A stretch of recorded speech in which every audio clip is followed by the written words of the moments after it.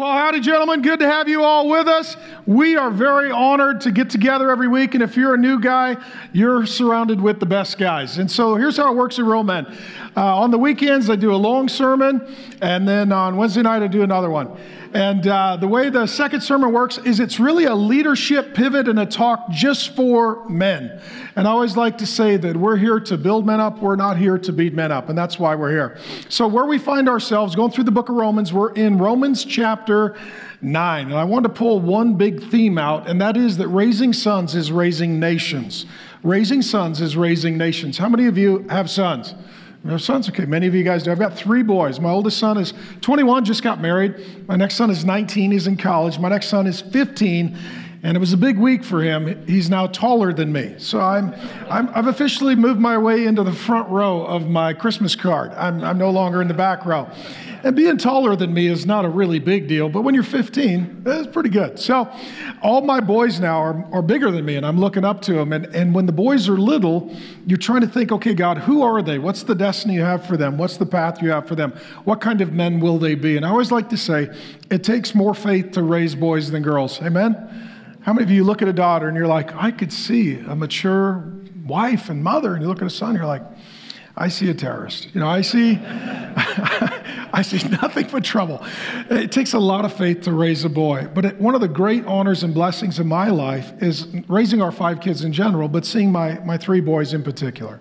And what we see in Romans chapter 9 is God's perspective on how he likes to work through multiple generations of men in families. And a lot of times the Bible is critiqued for this, that the Bible is patriarchal. It talks about fathers and their sons and their grandsons, and the culture would critique that, but God would honor that. And so that's what we're going to learn today in Romans chapter 9, how raising sons is raising nations. Romans 9, 6 through 13. I'll just read it to you, and then we'll spend some time on it. But it is not as though the word of God has failed. So the question is, God worked through the Jewish people, but all the Jewish people don't love Jesus, who is their God. Did something go wrong? He says, no, for not all who are descended from Israel belong to Israel, and not all are children of Abraham, because they are his offspring, but through Isaac shall your offspring be named. He's saying we have physical and spiritual descendants of Father Abraham. I'll unpack this. This means that it is not the children of the flesh, those who are just born, who are the children of God, but the children of the promise, those who are born again spiritually, are counted as offspring. For this is what the promise said. About this time next year, I'll return, and Sarah, that's Abraham's wife, shall have a son. And not only so, but also when Rebekah had conceived children by one man, our forefather Isaac. So just to point it out, we're then 2 generations in. Abraham, his son is Isaac, and then we're going to talk about his 2 sons, Isaac's 2 sons, who are Abraham's 2 grandsons. They were not yet born and had done nothing either good or bad, in order that God's purpose and election might continue, not because of works, but because of him who calls. She was told the older will serve the younger, as it is written, Jacob I love, but Esau I hated. We dealt with some of that a few weeks ago, but here's the big idea. Generation 1 is a man named Abraham. He's the first believer in his family. I hit this a few weeks ago, but his dad was a non-Christian. So how many of you, you're like Abraham, your dad was a non-Christian, non-believer, okay? You grew up, your dad was not a believer. And so that was Abraham. His dad was not a believer and was actually a pagan, godless man, probably involved in the building of the Tower of Babel. So Abraham doesn't have a believing father, doesn't come from a believing household, and then the story is not that Abraham was looking for God, but that God was looking for Abraham. And not that Abraham even knew who God was, but God knew who Abraham was. And not that Abraham was on this quest, that ultimately God was on this quest to find Abraham. And then God shows up in Abraham's life, and he becomes a believer. To use our language, he gets saved. He gets born again. Okay? So how many of you, if you're really honest, that's kind of your story? God just kind of showed up. You weren't necessarily looking for him. He just showed up. And this is the real good news about God, is that it doesn't matter where you are, God can find you. It doesn't matter what you've done, God can forgive you. And it doesn't matter how far you have strayed, God can always pursue you. That's the good news. Because if it was dependent on us finding God, there would be no hope. If it's dependent on God finding us, there is great hope. So he has an unbelieving father, and then Abraham becomes the first generation believer in his family. How many of you were first generation believer in your family? You were the first one, okay? So you're in Abraham's position. You're coming from an unbelieving home, and now you're the first believer. And then what God promised him is that he would have a son, and that through that son would come a whole nation of sons, the nation of Israel, and through that nation of sons would come the Son of God to save the nations. His name is Jesus Christ. So the whole importance of Abraham is, I'm going to give you a son. He's going to have sons. They're going to have more sons. Eventually, God's son, Jesus Christ, is going to come into human history through this really bizarre, unique, unusual family. And so then Abraham can't have a kid because he and his wife are elderly and she's very barren. So how many of you older guys are in the room and those years are in the rearview mirror? Right? You're not really worried about having a kid in diapers. You're more worried about your own diapers. You're kind of in that phase. You're in that phase. Okay. So Abraham and Sarah, they're in that phase. They're in the AARP. They don't have their birth teeth. They're there. Okay. They're there.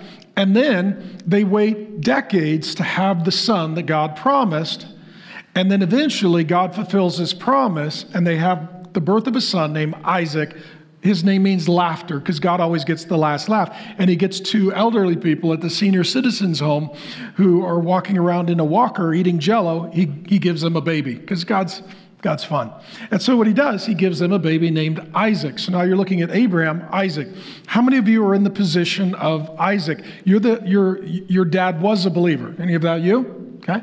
So some of you, you're like Abraham. You're like, my dad wasn't a believer, so I'm first generation believer. Some of you are like Isaac. You're not first generation believer. Your dad did know and love the Lord, and you inherited the faith of your father.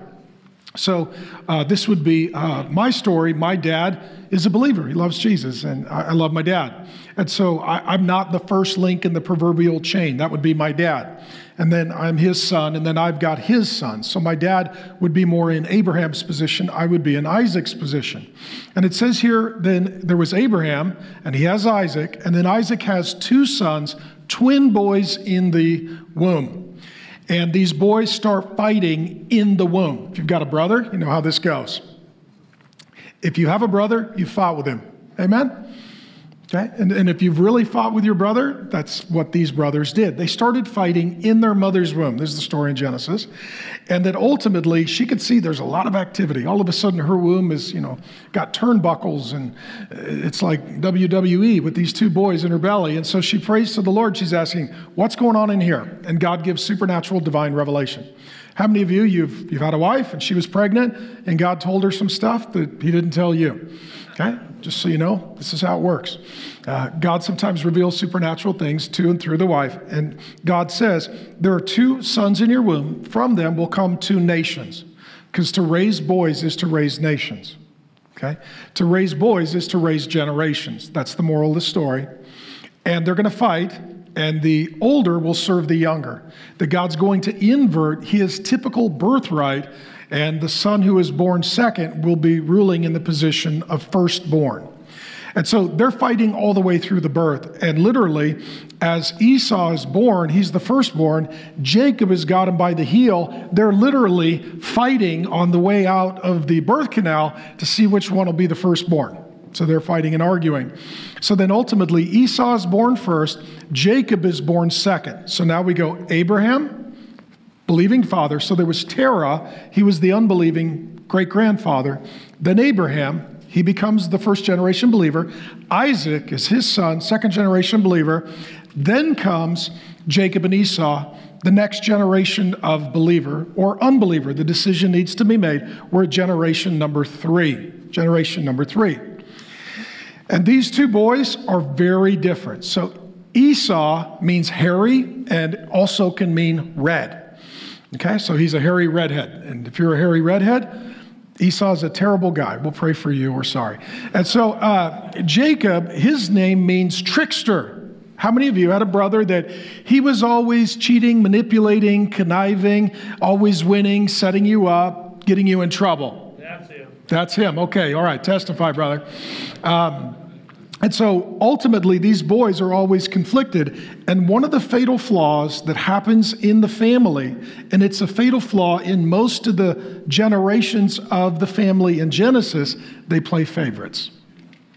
If you want to ruin your family, play favorites. Okay, and let me just say this. It's almost as if we assume this in our culture, and it's part of the reason why our culture is so broken. Okay? And so in some families, well, you were moms and I was dads, or vice versa. The mom and dad need to be one, they need to be united, and then ultimately they need to love and care for and be committed to all of the children the same. So let's have an honest conversation as men, fathers, grandfathers. What are some of the reasons that you might favor one child over another? They like you. So there's a testimony from someone who's had children. Every once in a while, there's one that doesn't like you very much. You're like, I like the one that likes me. The one that doesn't like me, I don't like as much. True or false, this can be a particular issue in a blended family. Oh yeah. Okay. Other reasons why you may have a preference for one child over another. They're the good kid. They get good grades. You don't. They do their chores. You don't. They obey. You don't. They're sober. And, and so sometimes it's like, why can't you be like your brother or sister? And we like them. We don't like them. And the moral of the story is we would like you if you were like them. And that immediately sets up adversity, acrimony, conflict between the siblings. Oh, I'm the good one, you're the bad one. And what can happen is then stereotypes can get cemented in your life. Well, you were the smart one, I was the dumb one. You were the good one, I was the bad one. You were the cute one, I was the ugly one. And it can set this godless identity that is immovable, and as a result can really haunt you for the rest of your life. And sometimes we struggle with this because even when we get back together with our family, they want to shove us back into our old role, right? So you can be 50 years old. They're like, you're the dumb one. You're like, I graduated a long time ago. And where I was is not where I am. Other reasons why we might prefer or play favorites with one child over the other. They're just like me. Who doesn't love one just like me? Right? They're cute like me. They're smart like me. They think like I think. They like what I like, and they do what I want to do. They're like a little version of me. This other one's weird. They're like their mom. This one, though, this one's how they should be. And sometimes it's even the firstborn. We get so used to the first kid that we assume that all the kids are going to be like that. How many of you have had more than one child and you realize they're totally different? They're totally different. Other reasons why we might play favorites or prefer one over the other. They're the opposite of me. That's the honest answer. You're like, actually, I annoy myself, and they're not like me. I like them. How many of you really like your spouse? Like, I really like my spouse. And if their personality or their disposition is more like your spouse, you really like them because they're like your spouse. There are all these practical reasons why we could prefer or play favorites with one child over another. But let me just say, those are sins to be guarded against. And if the child senses that, what does that do to the child? It creates this sense of rejection that's very unhealthy, and it leads to conflict between the children. And some of you, the reasons you've had so much conflict with your siblings, your parents played favorites. They set you up in an adversarial way, and even decades later, you can still be having those sibling rivalries and or conflicts. So that's what happens. Jacob, he's mama's boy. Esau is daddy's boy. Esau, man's man, super tough. I said it a few weeks ago. Drives a truck, wears boots, carries a sidearm, only eats what he can kill, watches cage fighting, big fan of Jason Aldean, and has accepted Liam Neeson in his heart. Okay, that's Esau. Jacob, huge fan of Yentl, anything done by Barbra Streisand, cries at every Lifetime holiday movie, wears Crocs with socks, drives a fuchsia Prius, and he thinks that Elton John is really the model for manhood. So these two guys, hey man, I just tell the truth. That's my job. Right. And if you've got sequence, you've got issues. Okay. So the way this works, they're very different. Mom prefers one, dad prefers the other. Okay. And ultimately, what happens one day, Jacob is home with his mom, and then Esau comes home and he's hungry. And Jacob the trickster offers a deal to Esau, and he tells him, I'll trade you your birthright for soup. Okay? How many of you guys are in your 20s? Okay? All you young guys, remember this. If you don't have self-control and you can't practice delayed gratification, you will ruin generations of your family. Okay? What are the things that men tend to make impulsive, urgent decisions that don't practice patience or delayed gratification that get them in lots of long-term trouble? Let's be honest. What are those things? Sometimes it's spending. You're like, I just want that, whether it be a car, a boat, a hobby, a house. If you don't understand patience, delayed gratification, and self-control, you can get yourself into some very, very, very significant financial pain very quickly. How many of you guys are shocked how quickly you can rack up debt? It happens really fast. They send you your first credit card as soon as you're a teenager and you have no idea what to do with it, right? In addition, there are other things that men in particular, and this is true for all men, but it's particularly true for young men, things that we need to have some patience, some delayed gratification. What are those things? Sex. We can be honest. Because there are many guys that want to have a good time, but they're not thinking about a good legacy. They're thinking about how to have a great night and not have godliness for 5 generations. Okay? And let me say this. I'll be totally honest with you, young men. As long as you cross physical, sexual lines with a woman, especially in a dating relationship, you have lost your moral authority to lead. A lot of guys are like, well, we're 2 consenting adults and everybody does it. And I'd say, well, everybody's stupid, so that's not a good argument. Guys are like, what's the big deal? The big deal is this. You are to be the loving head and leader of your family. And if you don't have self-control and delayed gratification, you will lose your moral authority, your God-given moral authority to lead in the relationship, because you can't look at the girl and say, honey, God says. She's like, what do you mean God says? We're naked. You can't quote verses now, right? Rock, paper, scissors, naked girlfriend. You can't quote verses. You can't quote verses if you're sleeping with me. You can't quote verses if you're crossing sexual lines with me. You're losing your moral authority. And you're going to need that moral authority so that you can lovingly lead your family into the purposes of God. Okay, how many of you guys are a little bit older? You don't have to raise your hand.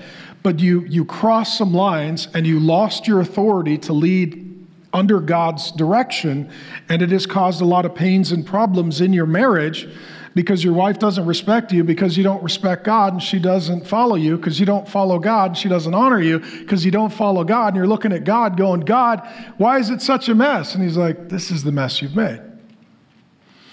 You had a good time, but you didn't have a good plan. You were working on a good experience, but not a good legacy. Okay?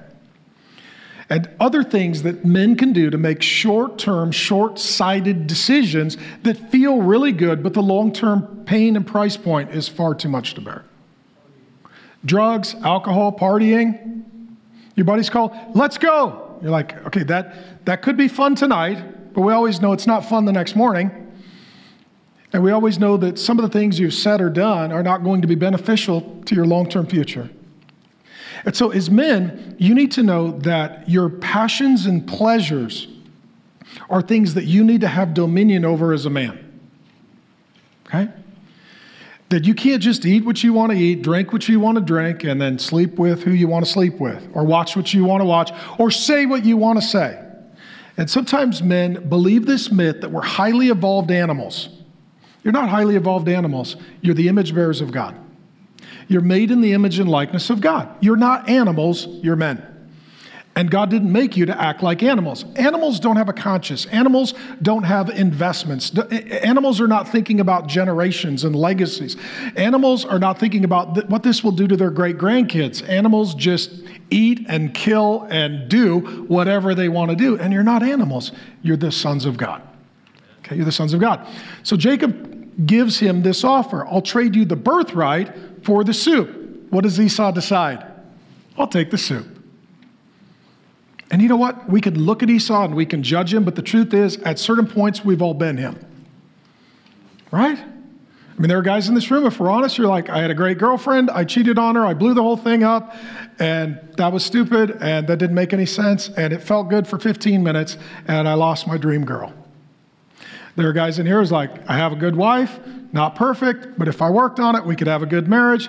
Instead, I wandered outside of my marriage, blew the whole thing up. It's either over or we're trying to get all the toothpaste back in the tube, but that one decision has caused a lot of pain and problems.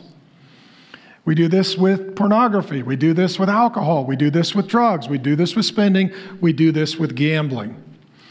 And that is the sad, tragic tale of Esau. He's a guy who just chooses whatever feels best in the moment. And if you're a guy, you cannot always choose what is going to feel best in the moment, because rarely does that inevitably lead you into the will of God. Okay? So this is one of the things that we've got to teach our sons. You want something? Save money for it. You want to sleep with a gal? That's not a bad idea. You're going to need to grow up, get a job, move out of my house, meet a girl, walk in God's will, and then you get to be intimate with her. So I'm not against this. The question is, how do you arrive at that place? Do you take the path that God has assigned to you, or do you try and find a shortcut that God will not bless? Because when you take a shortcut, it's a shortcut that is not honoring God. Therefore, God will not honor those decisions or bless that man. So the way I always like to say it here is, God doesn't bless men, God blesses men who are under his word. Okay? If you want to be blessed, live under God's word. God is far more likely to help you if you are a son who is seeking to obey your father. How many of you have a kid? And if your kid comes to you and says, okay, Dad, I want to do the right thing. Can you help me? Answer? Yeah. Dad, I want to do the wrong thing, and I want you to just cover my tracks. Answer? No, we can't do that. God's a father, you're his sons. He loves you. But once you stray out from obedience to his word, you're leaving the place of blessing. This doesn't mean that you can never be blessed. It means you need to return to the place that God blesses. Amen. Okay? I'm not telling you I'm the greatest guy in the world, and I've made my fair share of mistakes and problems. But I just feel incredibly blessed, if I can be honest with you. I got an incredible wife I love with all my heart. She's my favorite person on planet Earth. We don't have a perfect relationship because I'm involved. Okay? That's the real variable in our marriage. I got great kids that I love with all my heart, and they're not perfect, but we have good relationship and we work stuff through as it comes up. God's been very generous to me in every single way. And it's not because I'm good, and it's not because I deserve it. It's because God is gracious. And inasmuch as I've sought to live under his word, I've found his blessing. Okay? And here's what I have found. When I stray away from his word, I walk away from his blessing. And so what God's word says is, Esau, you're the firstborn. The rights of the firstborn include the legal oversight of the family estate, the business, the ownership of the property, the disbursement of the inheritance, and you are the head of the household and the family, the extended family for the next generation. Everything is tied together. So that's God's word. And here's what he says, I don't care. That Esau literally walks away from the blessing that God would have for the firstborn. And what he says is, I don't care about God. I don't care about God's will, word, or way. I don't care about God's blessing. I'll take the soup. Okay? But let's just be honest, men. At some point, we've all taken the soup. Can we just be honest? It's one thing to look at Esau and go, that's a dumb guy. Well, every guy's a dumb guy. Every guy's Esau at some point. And we've all been there. We choose something in an instant or a moment, and then the Holy Spirit who dwells within us brings us to conviction as Jesus promised. And you're like, why did I choose that pleasure? That was a little bit of pleasure and now a lot of pain. A lot of guilt and a lot of grief. A lot of shame and a lot of sadness and a lot of sorrow and perhaps even some suffering. Okay? And we do this all the time. The hard part of the story of Jacob and Esau is these are not one good boy and one bad boy. It's two bad boys. But it's one bad boy who does have faith and does practice some measure of repentance, and one bad boy who has no faith and does not demonstrate signs of repentance. So what happens is Jacob usurps Esau. So Terah, Abraham, Isaac, unbeliever, 2 generations of believers, 2 sons. Question, will it be believer, believer, unbeliever, unbeliever, or believer, unbeliever? How's this going to play itself out? Esau decides unbeliever, doesn't care about God. Jacob then becomes the leader of the family, and God blesses him and works through him. What happens then is that each boy grows up to be a nation. This is the storyline of the Bible, okay? For those of you that are my nerd friends, Esau grows up to be what nation? Edom, the Edomites. You can look at it. It's in the Bible. You look at Edom and the Edomites. Those are the descendants of Esau. Are they godly or godless people? They're godless. They're just like their old man. They're just like their old man. They don't care about God. They don't want to be with the rest of the extended family. They don't want to live under God's blessing. They don't want to do what God says. A whole nation for generations and hundreds of years. Out of Isaac comes another nation. My nerd friends, what nation is that? Israel. So when you read the Old Testament, you're like, why does it keep talking about all these wars between these nations? It started as a war between brothers in a womb that ended up with nations on a battlefield. Okay? Here's what I'm telling you. To raise a son is to raise a nation. Our nation doesn't know this, which is why our nation is crumbling. Our nation has no concept of raising sons, let alone raising sons to be nations. Okay? So like at the end of Genesis, there's this family that descends from Abraham, Isaac, and Jacob. They are enslaved. They are impoverished. Eventually they're enslaved. And so they go seek refuge in a nation called Egypt. And then the storyline picks up in the book of Exodus. By the time they are released from the book of Exodus, the same family that descends from Abraham, Isaac, and Jacob has gone from around 70 people to a few million because sons become nations.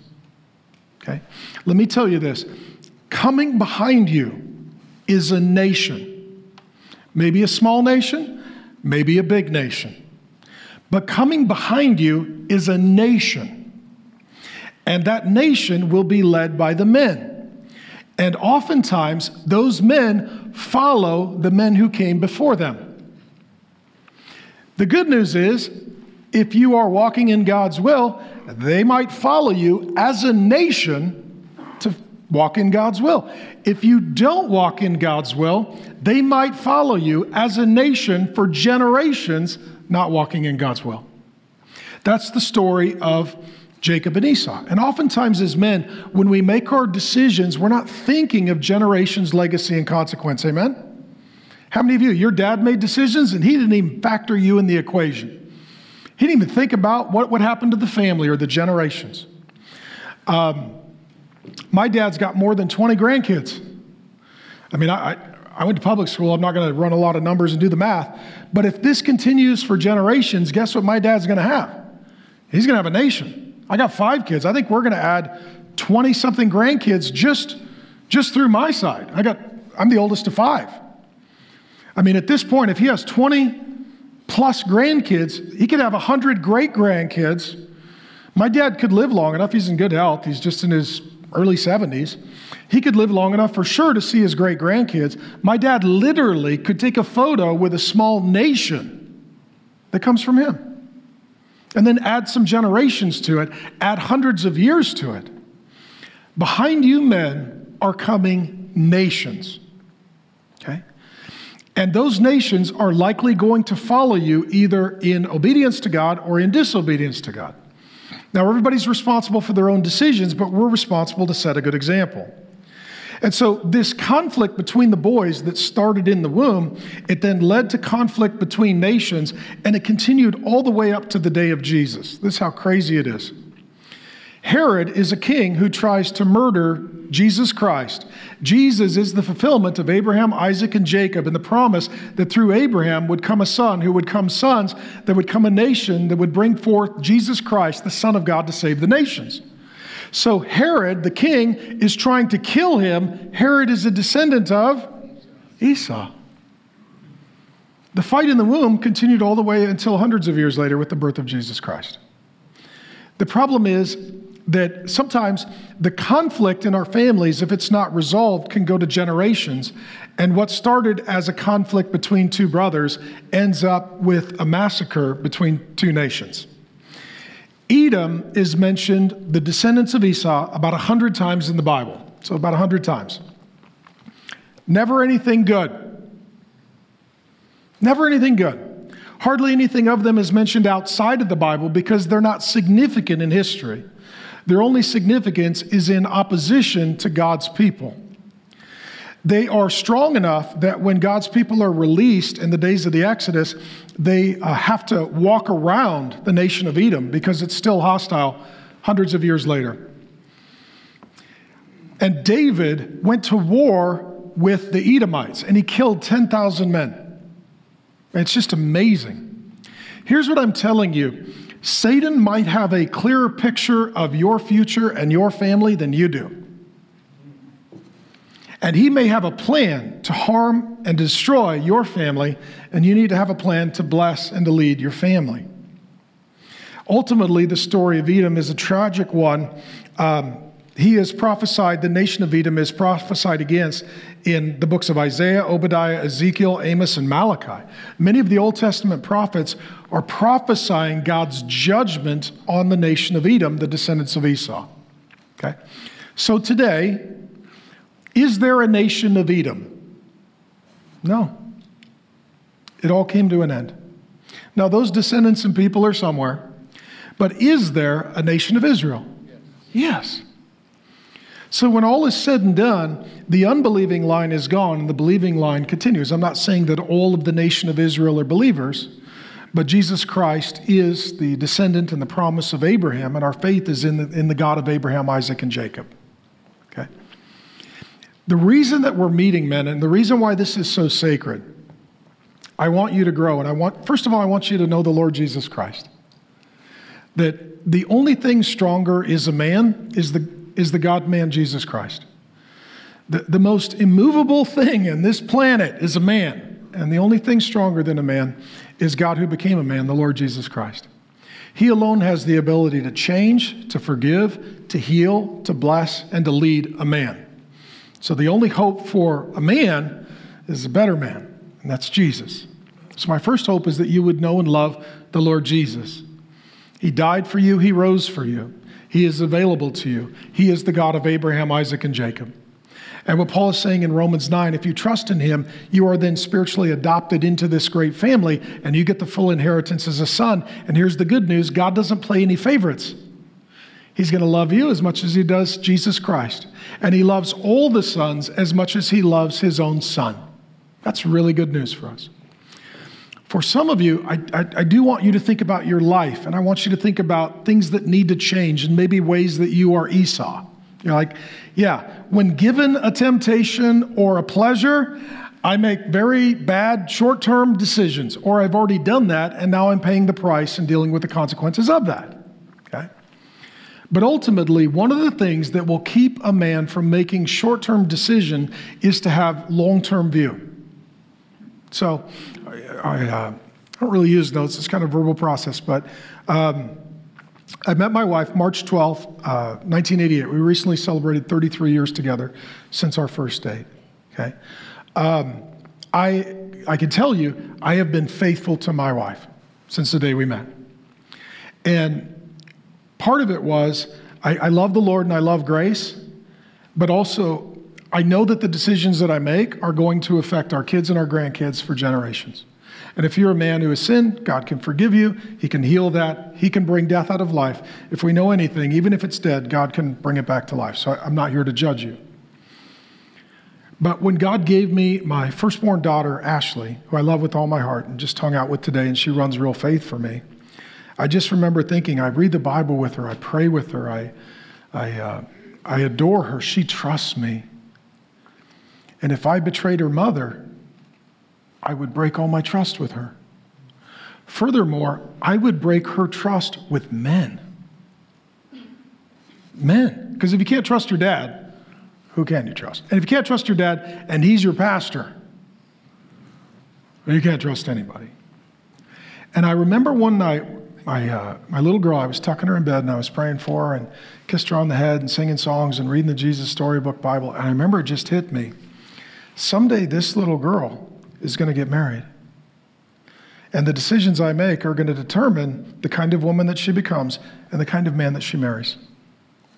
And then someday, I prophesy this, she's going to give me grandbabies. Okay? So we're halfway there. She is married. And those grandbabies, their life is going to be affected very much so by the kind of man I am and the kind of decisions I make. And I started thinking, I wonder how many generations of my family I will see and get to know. I mean, will I get to see my grandkids? Will I get to see my great-grandkids? What starts as me and my wife and the Lord Jesus ends up being, at some point, our version of a little nation that over generations becomes a big nation. Here's what I'm telling you. This world doesn't need better government, it needs better men. This world doesn't need better therapists as much as it needs better men. This world doesn't need a better economy as much as it needs better men. And the best way for men to become better men is to think as far down the road as they are able in the grace of God to see and to make generations not just for their life, but for their legacy. Okay? And that's why we're here. That's why we're here. Now, for some of you guys, this can be very discouraging because you're like, I've already made bad decisions. I got saved later in life. You know what you need to do? You need to go to those people and just apologize and repent and ask their forgiveness. Try and put some grace on it and own it. Try and free them up so that maybe they can pursue a better future by the grace of God. And if you're a man who struggles with condemnation, we already learned in Romans 8, there's now no condemnation for those who are in Christ. We're not here to condemn you. We're here to coach you so that you can have a life and a future. And the whole context of Romans 9 and 10 is predestination or predestinating. What that means is God has a destiny for you. And what we see here as he keeps bringing up fathers and sons and grandsons is that destiny actually in God's heart is oftentimes multi-generational. That God's destiny is not just for you. He has a destiny for your kids and your grandkids. And I don't know what that is, but I know that God would reveal that to you. So let me close with two things. The number one need that all of our kids have is not just to be born into a good family, but to be born again into God's family. It's the number one need. If you're going to pray for anything, long for anything, if you're going to strive for anything, it would be that not just that your children are born into a good home, but they're born again into God's home. And sometimes as men, we think if I could just give them more money than I had, if I could get them a better education than I had, let me tell you what they need the most, the Spirit of God. The most important thing that everyone needs, starting with the kids, our kids, is the Spirit of God. Because Jacob is an illustration of a child that has the Spirit of God, and Esau is an illustration of a child that doesn't have the Spirit of God. They marry out of that. They parent out of that. They grandparent out of that. They govern out of that. They invest out of that. And now whole nations are architected either by someone who has the Spirit of God or someone who does not. And the result is life versus death, blessing versus cursing. That's the consequence. And so oftentimes as dads, we're thinking so much about, how much inheritance will I leave them? How much square footage will they grow up in? What school will they go to? What kind of income can I provide? What kind of vacations can I afford? Let me tell you this. The most important thing that you need and they need is the Spirit of God. And if you have the Spirit of God, you have what you need. And if you have everything else and you don't have the Spirit of God, you do not have what you need. Number two, faith follows fathers. Faith follows fathers. Esau is a demonstration of a man who has no faith, and guess what? To this day, his descendants, for the most part, no faith. Isaac is our father in the faith, and Abraham was his father and our father in the faith. And I've shared with you this before. I'll close with this. Every single sociological data study says if dad goes to church and walks with Jesus, so do the kids. And if dad doesn't go to church or walk with Jesus, the kids don't. And somebody say, what about mom? I love mom. We love mom. We honor mom. But ultimately, the men are the leaders. They are the leaders, and the children follow the father. And ultimately, the daughters choose husbands like their father, and the boys become men like their father. So let me just say, I want to honor you men. Thank you for being here. Thank you for the tremendous honor of being your pastor. Thank you for trying as much as I am able to try and be a little bit of a spiritual father. And I hope that you sense the Father's heart in me. The reason I'm here every week is because you matter to God and you matter to me. The reason that I'm here every week is there is great hope for you because the Father's heart is for you. And I know that some of you come from some great homes. So you're the third or fourth link in the chain, and we want you to be strong and to continue that. And some of you are first link in the chain, and you're just figuring it out. And some of you are a weak link in the chain, and we want to strengthen you up. And some of you are broken link in the chain, and the Holy Spirit wants to weld you back. So here's what we're going to do. We're going to put you around tables to pray together. Who is the patriarch or first link in your family's line of faith? Number two, are you a strong, weak, or broken link in your family's line of faith? Number three, how can you strengthen the links near you in your family's line of faith? Maybe your dad's not doing good. Maybe your son's not doing good. Maybe your daughter's not doing good. How can we pray for you and the weak and broken links in your family's line of faith? And I'll pray for you now. Father God, thank you for an opportunity to teach and the honor it is to love and to lead the men. And Lord, I have great hope for these men because I know who their father is. Their Father in heaven is great. And I know who their big brother is. The Lord Jesus Christ has blessing for them. And God, I pray that from these men will come nations, generations that love and follow and serve the Lord Jesus, that are filled with the Holy Spirit, that continue a legacy of faith. And God, I can just feel the burden in some of these men's hearts. Their kids are prodigal or wayward. Their grandkids are prodigal or wayward. Father God, I don't want to condemn these men, but I want to encourage these men to love, to pursue, to lead, to pray for, to share with, to not give up on those who share their last name. And Lord Jesus, we just thank you that long after we're gone from this earth, long after we're gone, and some of these older men, they could see that on the not too distant horizon, that Lord God, there could be people, physical and spiritual sons and daughters who love the Lord Jesus and carry on a legacy of faith. And God, we just sit here kind of in awe because we're part of Abraham's family by faith, Isaac's family by faith, Jacob's family by faith because of the work of the Lord Jesus Christ. And we pray that that would work through us to reach other generations. And God, I pray for the children that are represented by the men in the room. I pray for the children that are not yet born, that'll be born to the men in this room. And I pray for the grandchildren and the great-grandchildren. Like Jonathan Edwards, I pray for 5 generations of their family.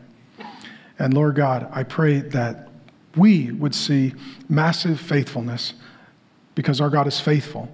And we trust you by faith in Jesus' good name. Amen.